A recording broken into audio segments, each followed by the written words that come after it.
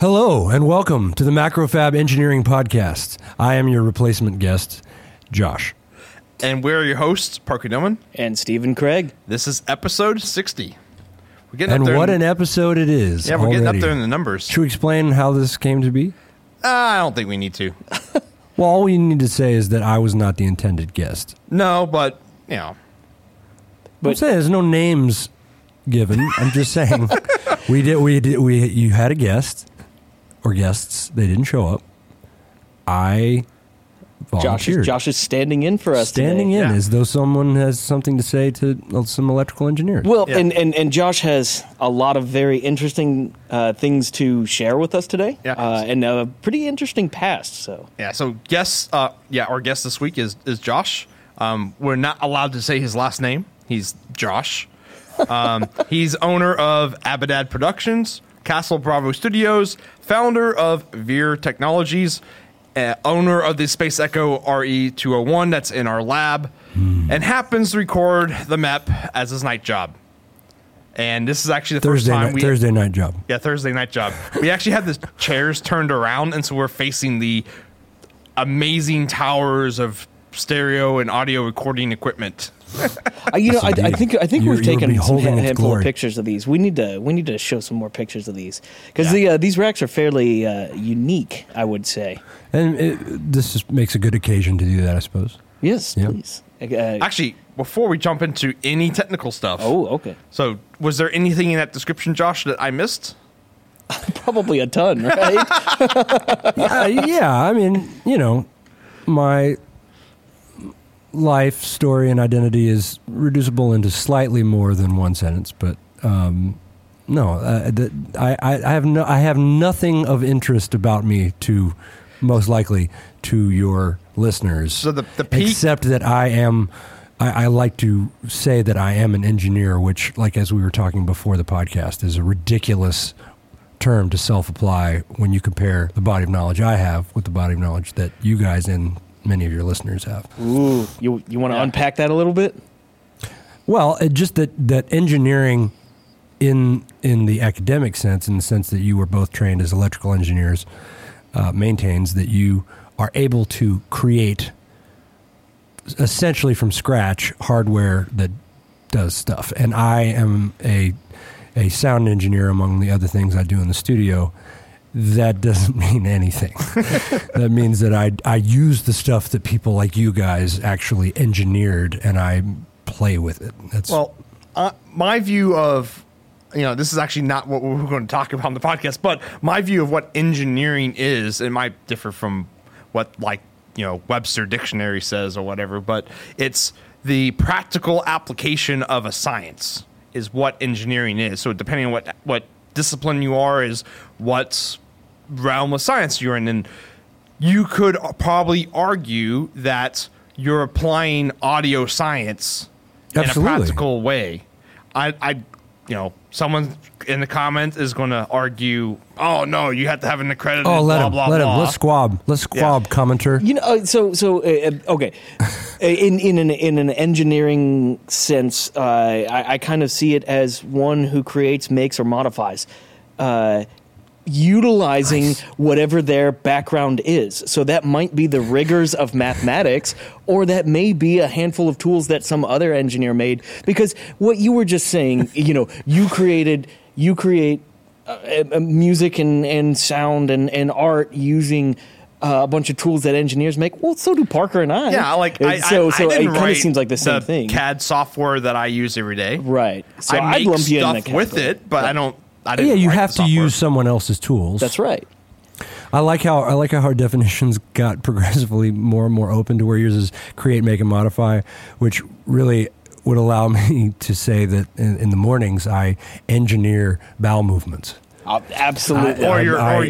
Or your cereal bowl. Yes, I Your engineered breakfast you this morning. engineered. I engineered people Yeah. when I had children. Sorry, anyway.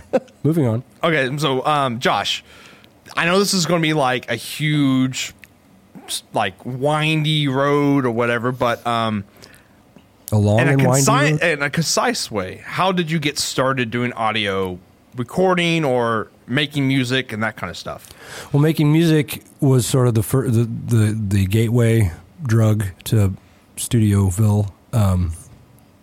My dad is a composer and a conductor and just sort of a Renaissance man, and I displayed an aptitude for the piano pretty early on, and so was kind of on that track and known as the little music nerd. And I remember the first time, I think I was about 8, I had a dual cassette deck tape recorder, and I had a little keyboard. There was a little keyboard in my dad's office with about 9 terrible FM synthesis sounds.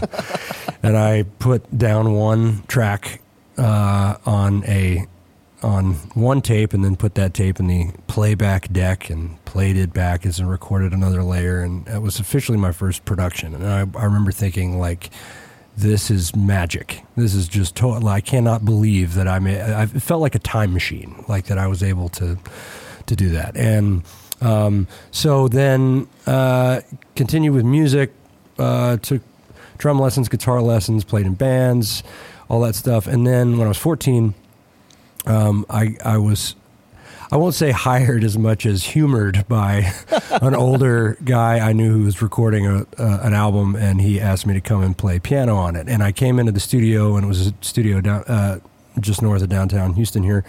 And I sit down at the piano, and there's this guy on the other side of this piece of glass, and he's telling me what to do, and he's clearly making all the money. And I'm like, what are you doing? And he said, I'm a producer. I'm producing you. I'm telling you what to do. And that was the moment where I said, okay, that's for me. I'd kind of already make that guy's determined. Yeah. I still have not figured out how to make his money.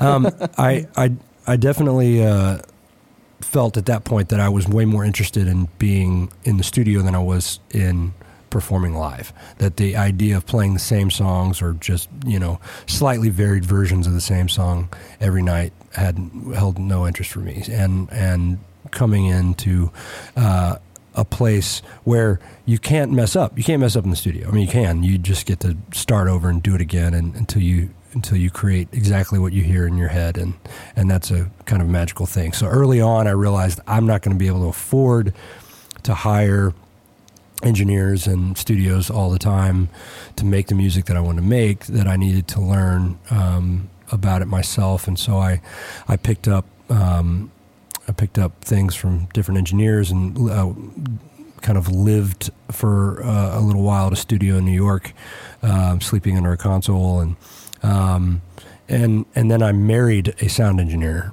an incredible one, trained at the original sound engineering school in London. And so engineering was never the initial thing. It was more to support my desire to make music, but it's become as much of a passion as everything else. So one thing you mentioned is you're not allowed to mess up, or you're allowed to mess up in a studio. Mm-hmm. That's slightly incorrect, because this podcast is recorded in a studio, and we record everything. That's true. That's true. But we do. Well, that's just. I guess we just. That's the way you technically are producing this podcast, and that's how you choose to do it. I'll put it this way: is we own our mistakes on the podcast. So put it this way: if I say something I don't like in this episode, I'm going to edit it out later because I can. Well, but that's somewhat. I mean, it's been a requirement in the music industry for however long that recordings are flawless. They are effectively perfect, especially nowadays. There is zero tolerance for anything that is less than perfect. Well, and the concept of undo existed in the recording studio and in movie studios long before computers even existed. It was kind of like the birthplace of undo is in a magnetic tape. Because even with painting, you can't if you have a bad brushstroke, I mean you're gonna correcting it is gonna still like there's no perfectly non-destructive thing besides kind of studio arts. Mm-hmm. But I mean nowadays, well, not even nowadays, but for many years, it's been so easy to just trash something that you don't like, or to punch in and cover up something that you don't like. That's not much of a manual process anymore. That's a slap of the space bar and you covered up everything, right? Right. I mean, I don't like if I'm playing an overdub or something. I mean, I will go through. I mean, within 10 seconds, like 4 or 5, just like as soon as I come in, I don't like it. Just ba-bam, do it again. Yeah. Nope, ba-bam. Like it's two very quick shortcut keys, and I start over. It's great. So I guess I'm going to go down the list of what we have for you. Abadad Productions. What is it? What do you do for it? You're the owner of it. I am. Technically, it's been my main business since I was 16. And my mom, I didn't have my driver's license yet. My mom drove me down to the registrar's office, and I got my DBA as Abadad Productions. That's insane.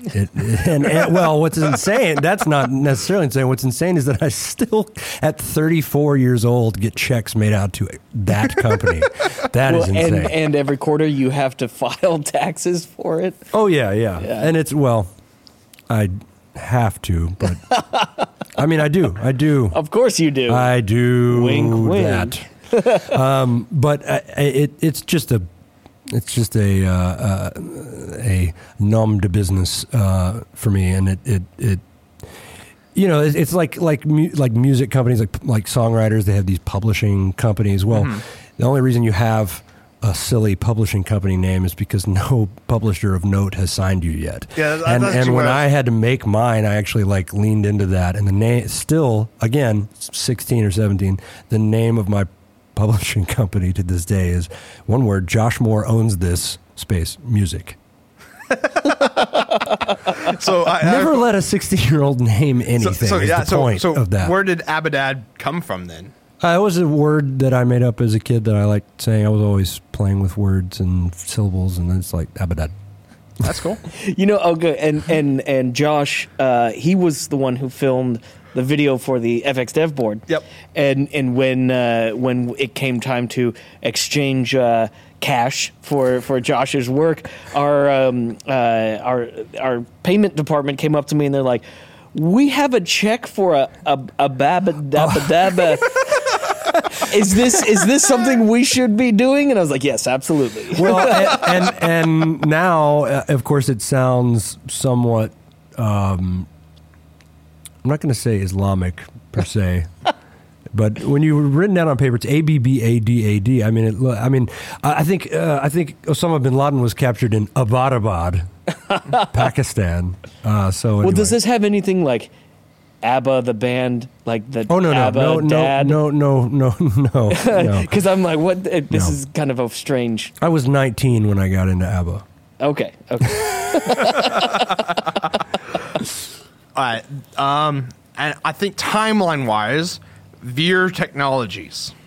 Yep. It's spelled V33R. Correct. Like LEET. It is LEET. Yeah. So this is fairly. I actually have no idea what this is. This is off the reservation in terms of all the other stuff you've done, right? It is. Yeah, it is, because I've been a producer and a songwriter and a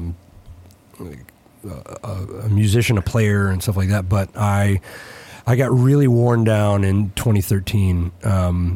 2012 originally is when I first got on this bandwagon. I had a particularly bitter falling out with an artist that I had done a lot of speculative work with, and he pulled a fast one on me, and it was probably the fourth or fifth time something like that had happened, and we'd just had our second son, and I was kind of like, what am I doing? Yes, I've had success, I've been able to make a living, but this is like, and that goes into a much longer conversation about how you become a producer, and like you have to balance like doing speculative work with great artists who don't have any money versus doing total BS for people who do, and it's It's a kind of like a tough recording nut to crack. podcasts, right? Yeah, exactly. Yeah. Hey, friendship is another thing entirely. There's the triangle. It's how I pick gigs. You have music, you have money, and you have people. And if any gig has 2 of the 3 points in the triangle, you can do the gig. Oh, There you go. Yeah. If you like to hang and the money's good, music can be total crap. And so on and so forth. That's where ours falls. No, The no. complete utter crap. No. Y'all's is a perfect triangle. oh yeah, it Perfect encompasses triangle. everything. It right? does. It does. Oh, You absolute pay- suck up over here. No, you pay your buddies, and I would call the quality of your podcast high. Oh, That's because he records it, though. That's true. The content. I mean, you're not talking about what Kim Kardashian wore to the Grammys last week. Like You can if you'd like to. Sure. I mean, If she wore, is a she, right? If she wore an LED dress, we totally would. it's a she, right? Amazing. no idea. Okay, that's the name of this episode. It's Kim a Kardashian she. is a she, right? I have no idea who that is. So, Okay. Yeah. I don't believe that, but and and nowadays you got to be careful about that kind of stuff. So, So Veer technology. Veer. Let's- Veer yeah, technology. Let's Do-do-do. veer back to Veer Let's veer back to technologies. Okay, Yeah. so yes, this painful professional situation happened. That night, I saw the Kickstarter for the Oculus Rift in its second week, and I went, and I don't know. I mean, probably some of your listeners would have seen the Kickstarter video. It was kind of insane. Oh, it was crazy. I remember. Y'all remember that? actually, one of my friends, Palmer Luckey, is one of the founders of that company. So You're friends with Palmer Luckey? Yeah. You're kidding me. No. Through what? The Channel. Josh was like, "Can I be friends?" Too? No, I so will. a long time ago, on the Ben Heck forums, we used to hack consoles. You and Palmer were buddies. Or talking on hacking. the forum. Yeah. Well, I would say And then that he went Palmer out to go Luckey make is millions of dollars. I would say he is the father of virtual reality. I would give him the crown of the guy who set the whole thing in motion. I mean, No, he we need to get him on the podcast. He invented. I mean, it would be unbelievable. I would lose my mind. Oh, sounds like we need to do this. Yeah, and he'd be like, "Yeah, you got to fly me out here," and it's like, "Ah." I mean, now the company has, I would say, botched the release of the consumer version. There's lots wanting with what's going on with Oculus, but in terms of what he did in his garage at 19 is insane. Yeah. It's just Oh, yeah. fully insane. And I think once the history of this whole movement is written, that will be more obvious. But anyway, the point is, I invested, and I was like, man, this is crazy, and I got obsessive, and obviously the first DK1 didn't ship till a good 7 months after, which I guess is kind of quick for some products. Yeah, it's actually pretty quick for a Kickstarter. But it was long enough for me to get really obsessive based on just what I was hearing about the video and then the early hands-on impressions. I was like, this is going to change everything. Maybe not in the next 2 or 3 years, but over time, if you have a fully immersive virtual reality experience, it will change everything. It will obviously change entertainment, change gaming. That's given. It'll change education. It'll change social networking. It'll change retail. It'll change real estate. It will change literally the way you do everything. It'll be like the computer. It will be built on, like any great technological paradigm shift, it'll be built on the other ones before it, and it will eventually be a part of everything. I would say it would, a step further from just the computer. It would be, because the computer was a big deal. In my opinion, it was computer really was a big deal. No, really. It's like the advent And of Kim Kardashian's a girl. No, the advent of great the one-liners here. smartphone. And I call it the computer phone, and it's because it is a computer that's in your pocket with you everywhere. It has all the world's information on Accessible. that can be accessible In terms on of that device. application, what it changes about your life Yes. is in a sense, total. Yes. Yeah. Yeah. That's why I would change. Yeah. But I would agree with you. And I wrote all these white papers. I did serious research. I found out, how am I going to be an artist in this? I want to be a part of this. I want to do this instead of make records. I want to make records on the side for fun. I don't want to do that as a job. So I created an idea for a platform that would allow for pretty seamless importing and manipulation of game assets that at first would be for the purpose of taking existing 3D data, existing 3D assets, and using them for industrial and commercial application, industrial services, stuff like that. So we were starting with real estate. We were going to take CAD from design documents and convert it into game assets and allow homes to be toured virtually in the Rift before anyone had to build anything. I found a full stack developer who blew my mind. He was amazing. He loved the idea. He liked the white papers. Like we got along well. And as soon as I got the DK1, he started building it. It was great. Then right around the same time I met, my wife's oldest friend from back when she was a kid, she reconnected with her. She and her husband were big developers in a suburb of Houston, and they were going to be doing the first Tiger Woods signature golf course. And they said, hey, this sounds like something that we could use in the sales of the cottages for Tiger Woods golf course. Would you like to put something together for this? And I was like, absolutely. So here's the CAD. Awesome. And it took them a lot longer to get it to us than we were expecting, and it took us a lot longer to do it because the modelers that I found were not all that experienced in game assets, and that's a different thing than all the typical startup pain. Yeah, but emptied the life savings. Spent the better part of a year from the time we got the platform up and running, working on it. We went and showed it to the developer of the golf course, and they freaked out. They said, "This is unbelievable. This is a game changer." And we had some really cool things, man. I came up with this whole way of this method of UI based around a smartphone that made it to where everyone from 6-year-old Jimmy to grandma could navigate a VR space like instantly and intuitively.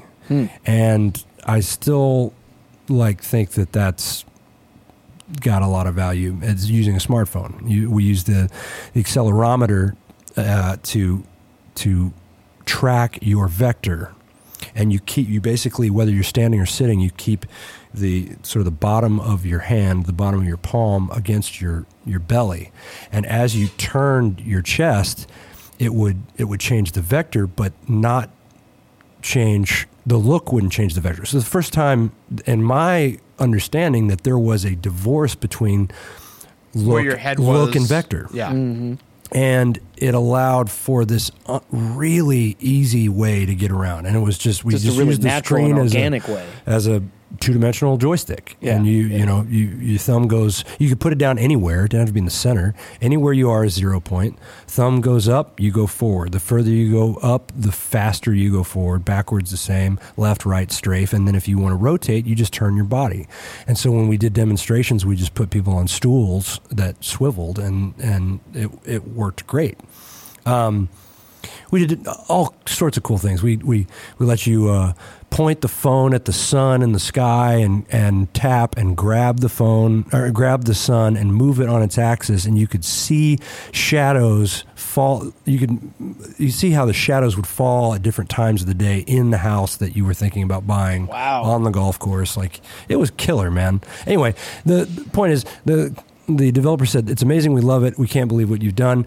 We've completely run out of our marketing and sales budget, and we can't afford it." Oh man, that's how all those projects end too. Yeah. And that was, But we'll still and that take it was- if you want to give it to us. Yeah. Oh, yeah. Of course. They were like, "Well, we'd be happy to show them. We're building the model out there already." It's like that was the whole point. Is you would have to build a model because they had 3 different model types Yeah. at 3 different levels of finish. With what we were doing, they were going to be able to show a potential buyer any model at any level of finish on the golf course. They'd be able to see what their view would be from each room and how the sun would hit the windows, and like it was absurd. That's big.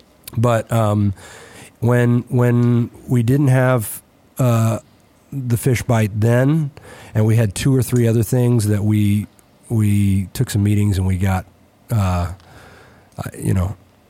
I think in Silicon Valley there's an episode called Brain Rape. That was kind of what it was. Basically, they were asking me all these questions. I'm just giving away the farm, Yep. and then find out later that they've just integrated a lot of my ideas. They into took their your own ideas and version. ran. Yeah, and this is all in 2014, early 15. I mean, it was way too early. I mean, if I was doing that stuff now. And I still am. There's still some really great potential contracts for us, but I wanted to do these industrial services things as a means to becoming an artist in VR space, and that's what Veer is. Sorry, very long answer to a short question. No, it's Oh, super cool. super really interesting. Just It'd be sort of like if I asked you, "Hey, tell me about Macrofab." yeah, exactly. Well, but it's cool. Like you kind of got your hands in a lot of different venues. Media. Easily bored. Yeah. There you go.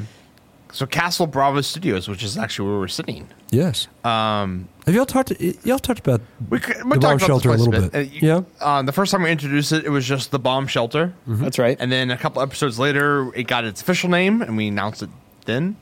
Yep. Basically, it's the old post office, and it's the actual bomb shelter at the post office. It's not a really good bomb shelter because there's a window right there. Well, there wasn't originally. It was cut post Civil Defense Commission. yeah, post 1965 or something like that. I would imagine post Fall of the post Soviet Glasnost. Union. Yeah, So like 80 yeah. what? In 89. the 80s. Who knows? This building has lots of secrets. But you have informed them that the studio is in what was a official civil defense bomb shelter, Oh, complete yes, with yes. the canisters and Right. everything. Yeah. And but now it's underneath a parking ramp, right? Right. The parking Yes. ramp. Never mind. So Castle Bravo Studios, what do y'all do here? Like a lot of recording, that kind of stuff. A lot of recording. We do video stuff too. We did a lot of the FX Dev board was shot here. Shots here. And then the equipment that's actually behind you and in Yes. front of us for a change. Rig Astley is Yes. his name. Really? Right? Yes. Oh no, I've known Josh for a while. I did not know. Is it really? Yes. I mean, That's incredible. That is amazing. I did not know that. this is technically Rig Astley 2.0, but Oh, okay. Is one rig and the other one? no. Like its name is Oh, Rig, the is whole- Rig as Astley. a whole. Yes, yeah. Well, can you describe it for the listeners? Like what's going on here? Yes, this studio is basically a collection of gear. It's not a building. So we're set up in this bomb shelter, and we have done a lot of work to remodel it and everything. But the vision of this studio is to be a collection of gear that is as portable as a large-scale recording studio can be. And this went back to literally the very first date my wife and I had. She had just finished her schooling in sound engineering school. She'd done a project on recording setups for going sort of into the wild and getting native peoples and sort of folk music recorded like in villages and stuff like that.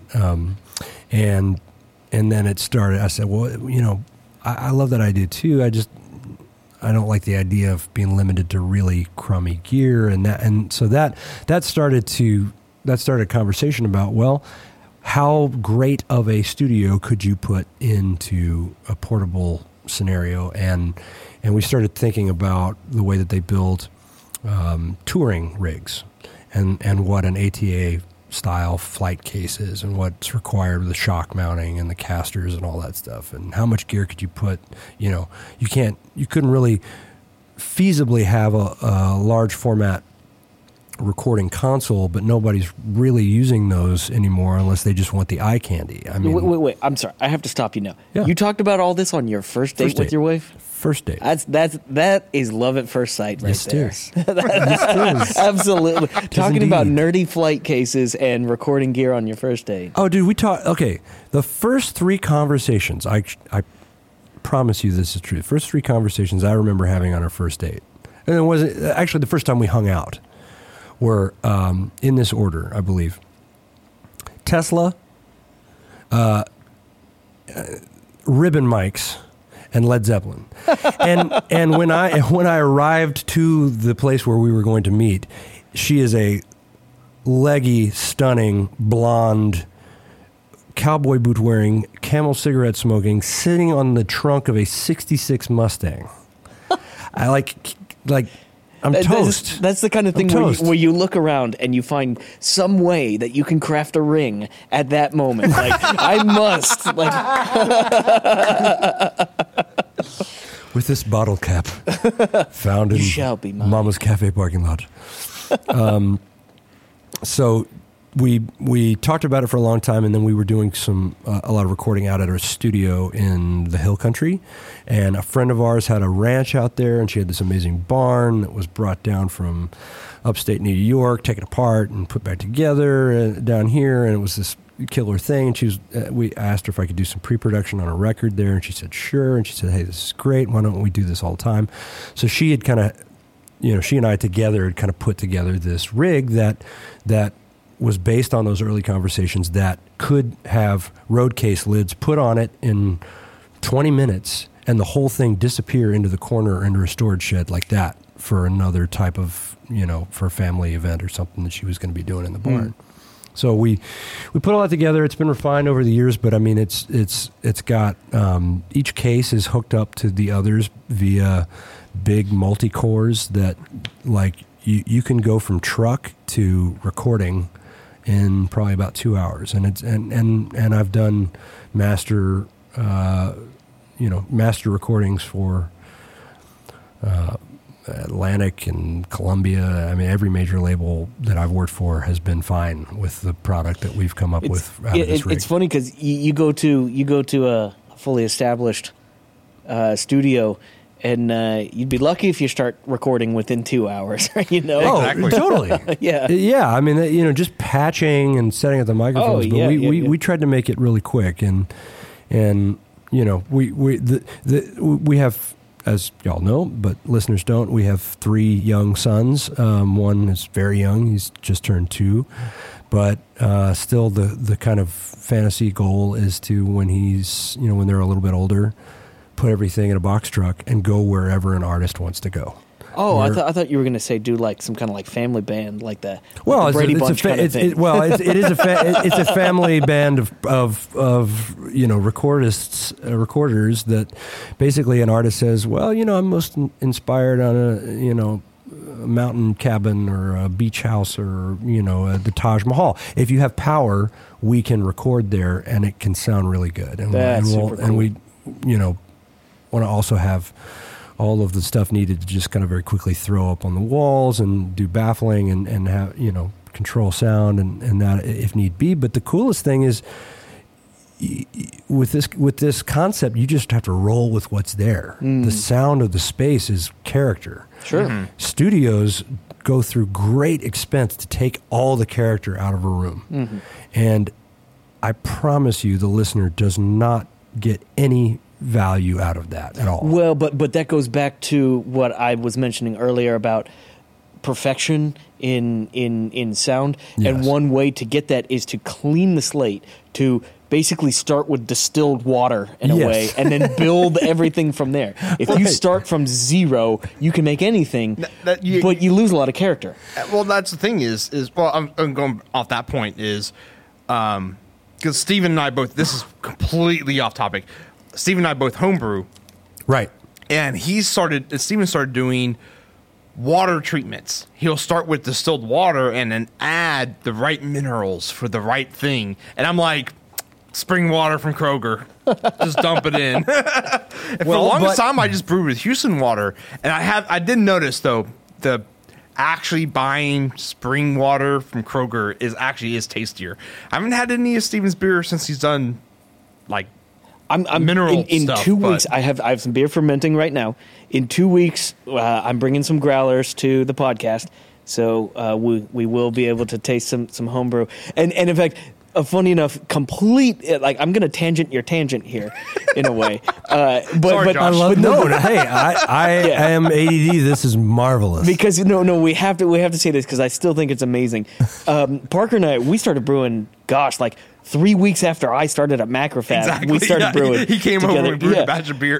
In fact, the first time like I officially you hung out brew? with Parker. You brew, bro? Yeah, I brew. bro. I brew. You brew, bro? I brew No, too, bro. and we went to Kroger to buy water, and this was actually near a time that Houston was having severe weather. Yep. And They said, "Don't drink the water." No. They brought in water to our local grocery store, and it was in these cardboard boxes, and it was called Dr. Hurricane water. Dr. Hurricane water. And you know what? It Wow. made some damn good beer. makes pretty good It beer. makes really good beer, and they Dr. still Hurricane stock also it makes now. a And it's damn funny good because it comes in 80s a metal 3-pack. It's a cardboard box with 3 gallons of water in So it it, makes it easy and it's to like grab. $1 or something like It's that. like $1 for 3 gallons of water. For some damn good Dr. Hurricane Dr. water. Dr. Hurricane. So let's reel the tangents back here. Okay. I love it. That's great. So back to the gear. Yeah. It's behind you in front of us. Yes. So our listeners, what time are we at? It's 6:05. Okay, it's okay. We'll just keep going. So our listeners will know that we have your Space Echo, Yes. the RE201. Yes, indeed. Where did you get that piece of equipment? And why was it in such a sorry state when we got it? Well, That's my excuse. The reason why you don't have it back yet. Why is Well- it still in such a sorry state? Yeah, why is it still? It does work now. every piece of mechanical gear from studios from the 70s, if it's not been maintained, regularly, it's not going to be in good shape. Same with tape machines. Yeah, it is a tape machine. Yeah, it is technically a tape machine. I mean, a tape machine that's not been serviced at all in 40 years is not usable at all. I actually used it for a while when I got it, and then only when I gave it to you had it stopped working completely. But Oh, so it's our fault. It stopped working after you gave it to us. I gave Is it that to you what you're because saying? it stopped working completely. but it worked for a little while, which was amazing considering the state it was in. But what's great, and I don't know if you've covered this, but the RE201 is a tabletop machine. Yeah. It was never intended to be rack mounted. Yet right. somebody just screwed some pieces of sheet metal onto each side and drilled holes in that and called it rack ears. Yeah. And it's a real abomination. But it gave it some character too, and everybody was like, "Dude, you got a rack mounted Space Echo." I'm like, not really. Like, Well, I guess we kind of took some of that character away then. No, you gave it all the character. Like, from what I've heard, like this is going to be the greatest Space Echo ever. It does work. And it has fine gold caps in it now. Yeah, fine gold Nikon caps. That's right. I mean, I'm just going to keep believing y'all that it works and that it's still around. The problem with it now is when you turn it on, the mode select doesn't work. It basically problem. continually. That's a wait, problem. no. Let's choose our words properly here, because the owner of the Space Echoes is listening to us right now. It's not that it doesn't work; it's just not It is properly it is- calibrated. It's pre-functioning. Yes, pre-functioning. there we go. Yeah. Basically, I think I have what is two it? wires crossed up on it right now. These are what Parker is saying is alternative facts to the operation of the RE201. Yeah. Hey, you know what? I like the thing is that I'm I'm such a sucker for hype that at this point, no matter what it sounds like, it's going to sound like the greatest thing ever. The best thing about this You is know what I'm saying? Like, thing was supposed to be I done. do. I don't hate hype. I don't hate over marketed things. So in the sense that we're a year-ish, Yeah, it's getting there. I'm yeah. crossing my fingers on that. I believe this will be the most stunning Space Echo of all time. The best thing is it's actually at the fab now, Right. and so we have old equipment. All I Which have to seems do like a is- little bit of a step backwards. So like it's gone from like outpatient to like ICU. Well, Like, no, it does. It turns on. Wait, it but you releases can think smoke. about this. ICU patients get taken care of more quickly. and then they have to go back to outpatient. yeah. It turns on. It didn't release the smoke. It actually the reverb works pretty well. Okay. Every function Works. actually works. It's just not calibrated, and that's not me being politically correct with your gear here. It's literally there's some trim pots inside that. In fact, we even had a podcast about Yeah, this yeah, we did. like 2 months ago. Yeah, and where we we had- have to plug in some function generators, turn some pots, and then give it to Josh. This is what we need And to the best do. thing is, we did have an old. He's probably listening to this podcast. Oh, yeah. An old graybeard actually be like, "This is how you do it." Yes. If was you're awesome. out there, sir, can you call Macrofab Yeah. Incorporated? The number is immediately? 555. 555-0199. Just anything else. Yeah. Anything else? Extension. Well, then at some point it became 35892. 0199. Do you notice this? At some point it went from being 555 whatever to 555-0199. Oh, really? I saw that in like at least 10 movies. No lie. Maybe a listener will know why. Yeah. Write in if you know. Okay, we'll get slightly back on topic. Okay. Favorite piece of gear besides the Space Echo that's in this what you're using right now? Well, that's sort of like what's your favorite thing in life? I have categories. So my favorite microphone, and I am not kidding, is the microphone you hear me on now. And it was made by my dear friends, Parker Dillman and Stephen Craig. As a Christmas present. I've used it non-stop. It's an unbelievable tube mic that has more gain than I've ever seen on a microphone. You don't even need a preamp. I'll repeat that. You don't need a preamp for this microphone. I've never heard of that. You told me that that's like not a big deal. That's a big deal. Like if I said, look, my car doesn't have wheels and it drives, like it's not a big deal. Like every microphone needs a mic preamp. Like Right. anyway. You put I a love preamp this on mic. this thing and you're just going to get buzz. You're just Dude, I going got to a overload pad the and like element. no added gain, and it's still probably clipping. I'm not looking at the meters behind me. So I have this same mic myself. I built myself a copy years and years ago. This is the first mic I've ever used that I had to reduce the input level to be acceptable. and you know, as your listeners will probably know, if you take out the mic pre, you take out all those gain stages, you have what is effectively a noiseless microphone. It is crazy quiet, and it's incredibly dynamic. The color's great. I love it, and it's gold Well, and here's color. the thing. in color. If you It's made can, of gold color. in audio, in general, the kind of concept that works the best is where do you put the gain? You have in your rigs. I'm looking at the rigs right now. There's probably literally hundreds of different ways that you can add gain to the signal throughout all of these paths, including analog and digital. Before it even reaches your recording interface, there's In ways terms for of you to sequence variations, there are, I would say, in the quadrillions of possibilities. Right. Yeah. But Permutations the are very absurd. best place, especially for a microphone, the best place to put the gain is as close to the actual source as possible. So if you put as much gain inside the microphone, you don't have to gain it later on. You get the best signal source and the lowest noise when you do that. And what's great about that is I've played a lot with compressing very loud gains in the past, compressing it hard. So you speak or sing or play an instrument incredibly softly, compress the crap out of it, and you get, I'm talking about compressing the death out of something. Well, Multiple compressors. You end up obliterating your range when you do that.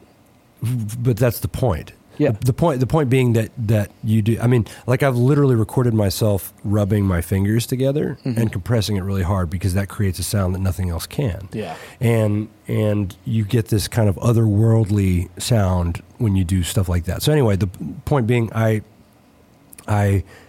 have always run into the noise problem when you do that, and I haven't gotten to play around with that technique that much with your mic yet, but I'm excited to do so. Pandering done. Moving on, my favorite mic pre is definitely going to be the Groove Tubes Vipre, which we were talking about a little bit, but I don't know if I told you why I love it so much. Yeah, no, enlighten us. So the Groove Tubes was a company of really, really, let's say, passionate guys that made a completely impractical product for the market. It has a preposterous amount of hand wiring for one mic preamp, one channel of mic preamp. It is 4 rack spaces. It does three rack spaces. It does nothing other than preamplify your microphone. It has beast. no EQ. Yeah. It has no compression, no dynamics. Has nothing. It is enormous. It's 45 pounds. 45 45 pounds mic preamp for a single mic preamp. So I have 2 of them. How much power does that take? I don't know. That's too much. That would be a great thing at some other point to look into Yeah, we have the to look at Vipre. that. But the Vi in the Vipre stands for variable impedance. Oh, And you have 4 impedance selections. So you match the impedance of the microphone to the preamp, and you basically have 4 mic pre's in one, colored by their voltage. yeah. By the impedance of their voltage. That's a huge thing. And they say, well, say Bono uses a SM57 for his vocals. Well, that sounds great. Why does it sound like doo-doo when I do it? Because their mic pre's that they use for his vocals are, whatever that's going to be, 600 ohms, Right. It's actually matched. It's matched to a SM57. So you can get way more out of all the mics you have by having this. Anyway, it's crazy expensive. When they broke, they were they didn't break all that often, but when they did, it was a major pain. Groove Tubes, I think they discontinued it before they sold out to Fender. Well, no, they sold to Fender, and Fender discontinued it immediately. And They didn't look under the hood before they bought them. no, I'm sure they did, and they went, "Wow, that's great, guys," and we're not selling that. Yeah, this is a wank fest. Yeah, I'm real proud of your nerddom, but Yeah. we got a business here, and it's real sad. So I can't recommend those. And more you highly. have 2 of them. I have 2 of them. I do. They are gorgeous. And above them are the Thermionic Culture, the Rooster, with 2 channel strips made by tube nerds in London. You should take a look at that at some other point too. I've spent quite a bit of time looking at those. I've never heard them, but I've been here enough to. I have to finish wiring the new version. That's something else we have to talk about. Yeah, no, these racks, the back of them is kind of a. It will. The thing Well, is, because the multi-cores are wired for a 3-case configuration. We're in a 2-case configuration right now. well, these things could be an absolute nightmare when it comes to wiring, and you've wrangled them fairly well. Before we what were you here, have. it was great. I mean, Yeah. there's a guy in Nashville named Jeff Nolte. He has a great company called OCD Labs, and I believe he actually What a has great place to compulsive wire disorder. things for you. That's why he's so good at it. Yeah, because I think right. he suffers from like type 1 OCD and Yeah. loves a loom and a soldering gun, and he's great, really great at it, and made all these looms. And I got a buddy of mine who, when he wires circuits, he's not an engineer. I think he has a degree in finance, but when he gets down to wiring circuits, because he just does it for fun, this is the guy that will bend 90s in all of his wires and make everything flawless. And if that wire even looks slightly off of 90, he will scrap the entire thing and restart. Whoa. He's one of those guys that's just ridiculously OCD, and he'll do this on a wire that goes off to an LED. So it doesn't. So it doesn't matter. It doesn't matter. It's not going to affect anything else in the circuit, but it really does make a difference. Has to be perfect. Yeah, has to be perfect. Got to be pro. gotta be pro, bro. As a callback from the previous episode there. We're starting to do in-jokes on our podcast now. Okay, I guess moving on. Let's see. So that's enough about, I guess, Castle Bravo, right? Is there Yeah. anything else random tidbits you want to add? No, not necessarily. I'd like to thank you and Stephen for helping me with the electrical. That's actually what I was about to say is how did we start recording the MEP with you? Well, Stephen... Because I know suggested- Stephen knew you. Yeah, Stephen and I had known each other for a little bit before that. And did he just come to you and was just like... Yeah, well, he said, we're doing this podcast and we're just kind of doing our own, but maybe it would sound better if we were in a studio. And I was like, yeah, So I remember the first episode we ever did with you, and that was in my opinion, the worst episode in that. Well, I'm glad you came back. I think it was then. like episode 5 or 6. It's like it's 15 minutes long, and Steven did not laugh at any of my jokes. That's too bad. It was, and we didn't have anything to drink there either. Yeah. I don't know what happened. I think we. Yeah. Well, it's been a really interesting year of me either sleeping or hearing things that I truly do not know what y'all are talking about. There's all these terms and buzzwords at this point that I know you're going to say, but I still have no idea what they mean.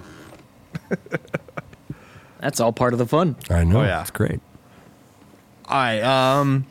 Projects you like the most, like you've done that you like the most, and if it's separate, proud of the most. Well, they might be the 3 same children. project. Yes. Yeah.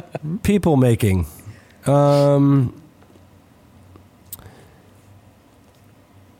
Again, it's hard to sort of single out, but the types of projects I like the most are where there are a large number of very talented people in their respective fields. Lots of great players, with great songs, being sung by a great singer or good rapper or whatever it is. I like talent a lot, and I do spend a fair amount of time by myself, either mixing or adding tracks or whatever, and that's fine. That's fun to some degree, but the experience of being with a bunch of creative people is hard to beat. I don't know if that's a real open-ended answer to your question, but No, that's perfectly fine. Well, without dropping names.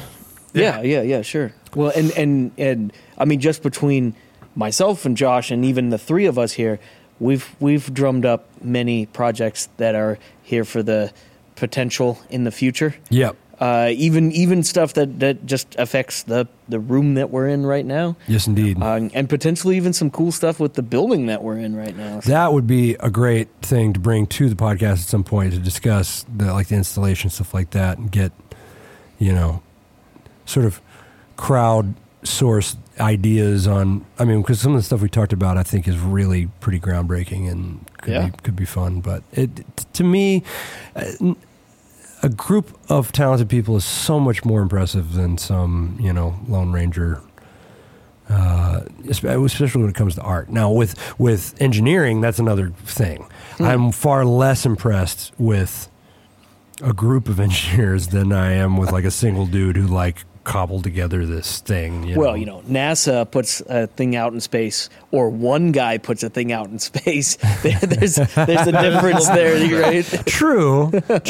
But going back to Palmer Luckey, he did as a kid in a garage what the whole of technologists pursuing virtual reality had not done in 30 years of trying. That's impressive. Yeah. I think with that, it was just the right combo of tech finally catching up. The sensors, yes, but I mean, what he did, as I understand it, was not the reason that he. That was the optics.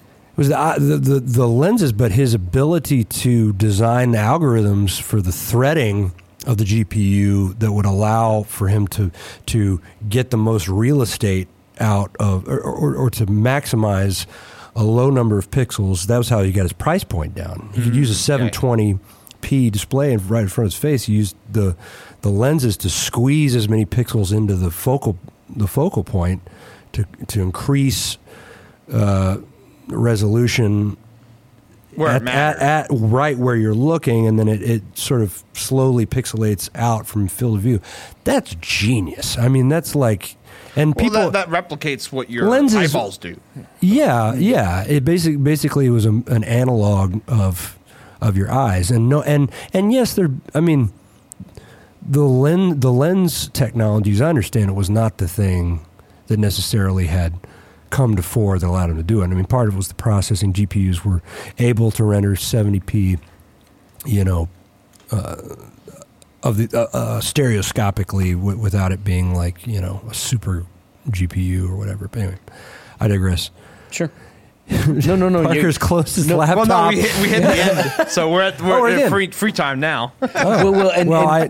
So something actually hopping back one thing I think it's kind of important to note. You were talking about you see a team of engineers doing something, and you're somewhat less impressed than one engineer accomplishing the same goal. That's not fair, I suppose. Well, but what I want to say is the analog of that kind of backwards.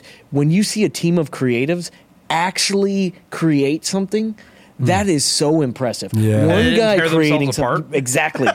It is so hard to get creatives into a room and get them to agree on something. You know what? That's interesting. Well, it is in the case of technology and engineering. It's the opposite with music. That's the whole point. Like if you're a musician not agreeing with the music being made, you will be asked to leave immediately. Because that's the whole the fundamental function is cooperation. But that's not necessarily the case with engineering. I see what you're saying. That's a feat to get people to lay aside their own. Yeah, because with engineering, ideas. you have a quantitative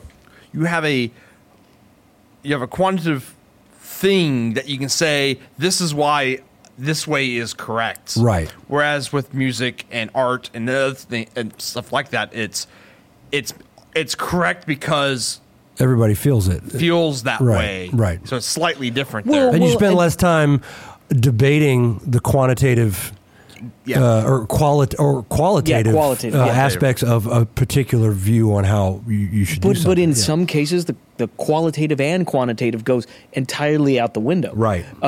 Even to what we were talking about earlier with the Groove Tubes preamps. You like them, but there's millions of other, not millions, but there's plenty of other preamps out there that do the same thing qualitatively.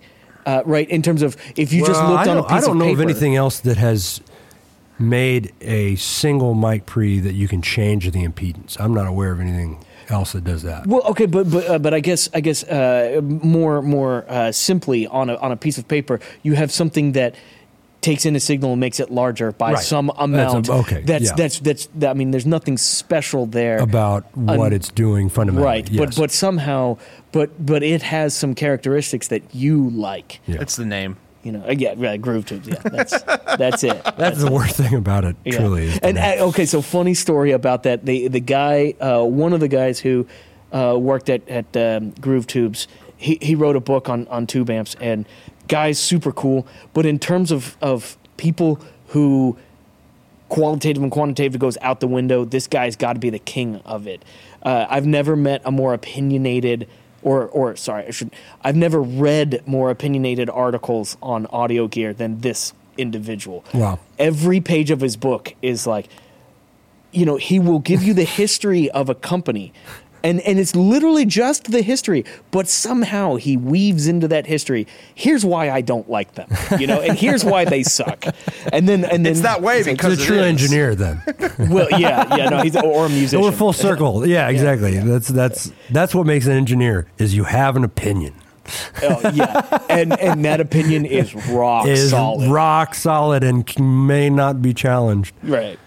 That's who I am when it comes to things not non-musical.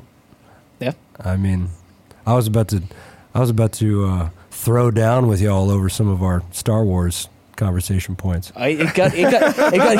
Got heated at points. Oh yeah, it was good. I got a little. Wow, I got a little out of hand. I'm offended here. Yeah. And if those that just started listening to us, go check out that YouTube video. the YouTube video or the 4 separate podcasts. Get us, Four separate get us podcast into the episodes. 3 digits on view count, please. Yeah. Yeah, right. Instead of 2. Yeah. Instead of just barely breaking 2. The audio did pretty good. The audio for the podcast the audio did really well. did really great. We had many times our normal listens due to that. So It's just Is that because there were 4 parts to it? I think it was 4 parts. oh yeah, there no, were 4 times as many listeners. yeah, right, Yeah. right. If So you with release that- 4 podcasts in one day, the same people will listen to all 4 of them. Well, this has been great. I'm glad I could replace your guest. Well, thank you for Volunteering, actually. yeah, Anytime. it was fantastic. Anytime. And I'm sure there is plenty more in the future that we could do. Oh, yeah. Hey, I really am dying at some point to start just heckling conversations that y'all are having that I'm not really invited into. I'm doing that in my mind all the time. You going need- Well, and you used to zingers. do that more often. Yeah, you used we to used do it to all the hear you time. in the background. Well, you sleep more often now. We're tired So he's now. just dreaming of heckling us. Oh, Yeah. right. There we go. Yeah. I'm just thinking about one-liners from my eyes. Well, how about in the momentous podcast where we deliver the Space Oh, Echo yes. fully Yes, indeed. calibrated Yes. to you, we can have you back on and talk about it. Happy to do There'll be so. another year. Coming 2019. That's 2 years. Space Echo. Yeah. It'll All be right. Space Echo 2018. Yeah, you have to get it done This by summer. the 2-year anniversary. Let's go for 2-year that. anniversary. By episode 54. 104? How many weeks? Anyway. Yeah.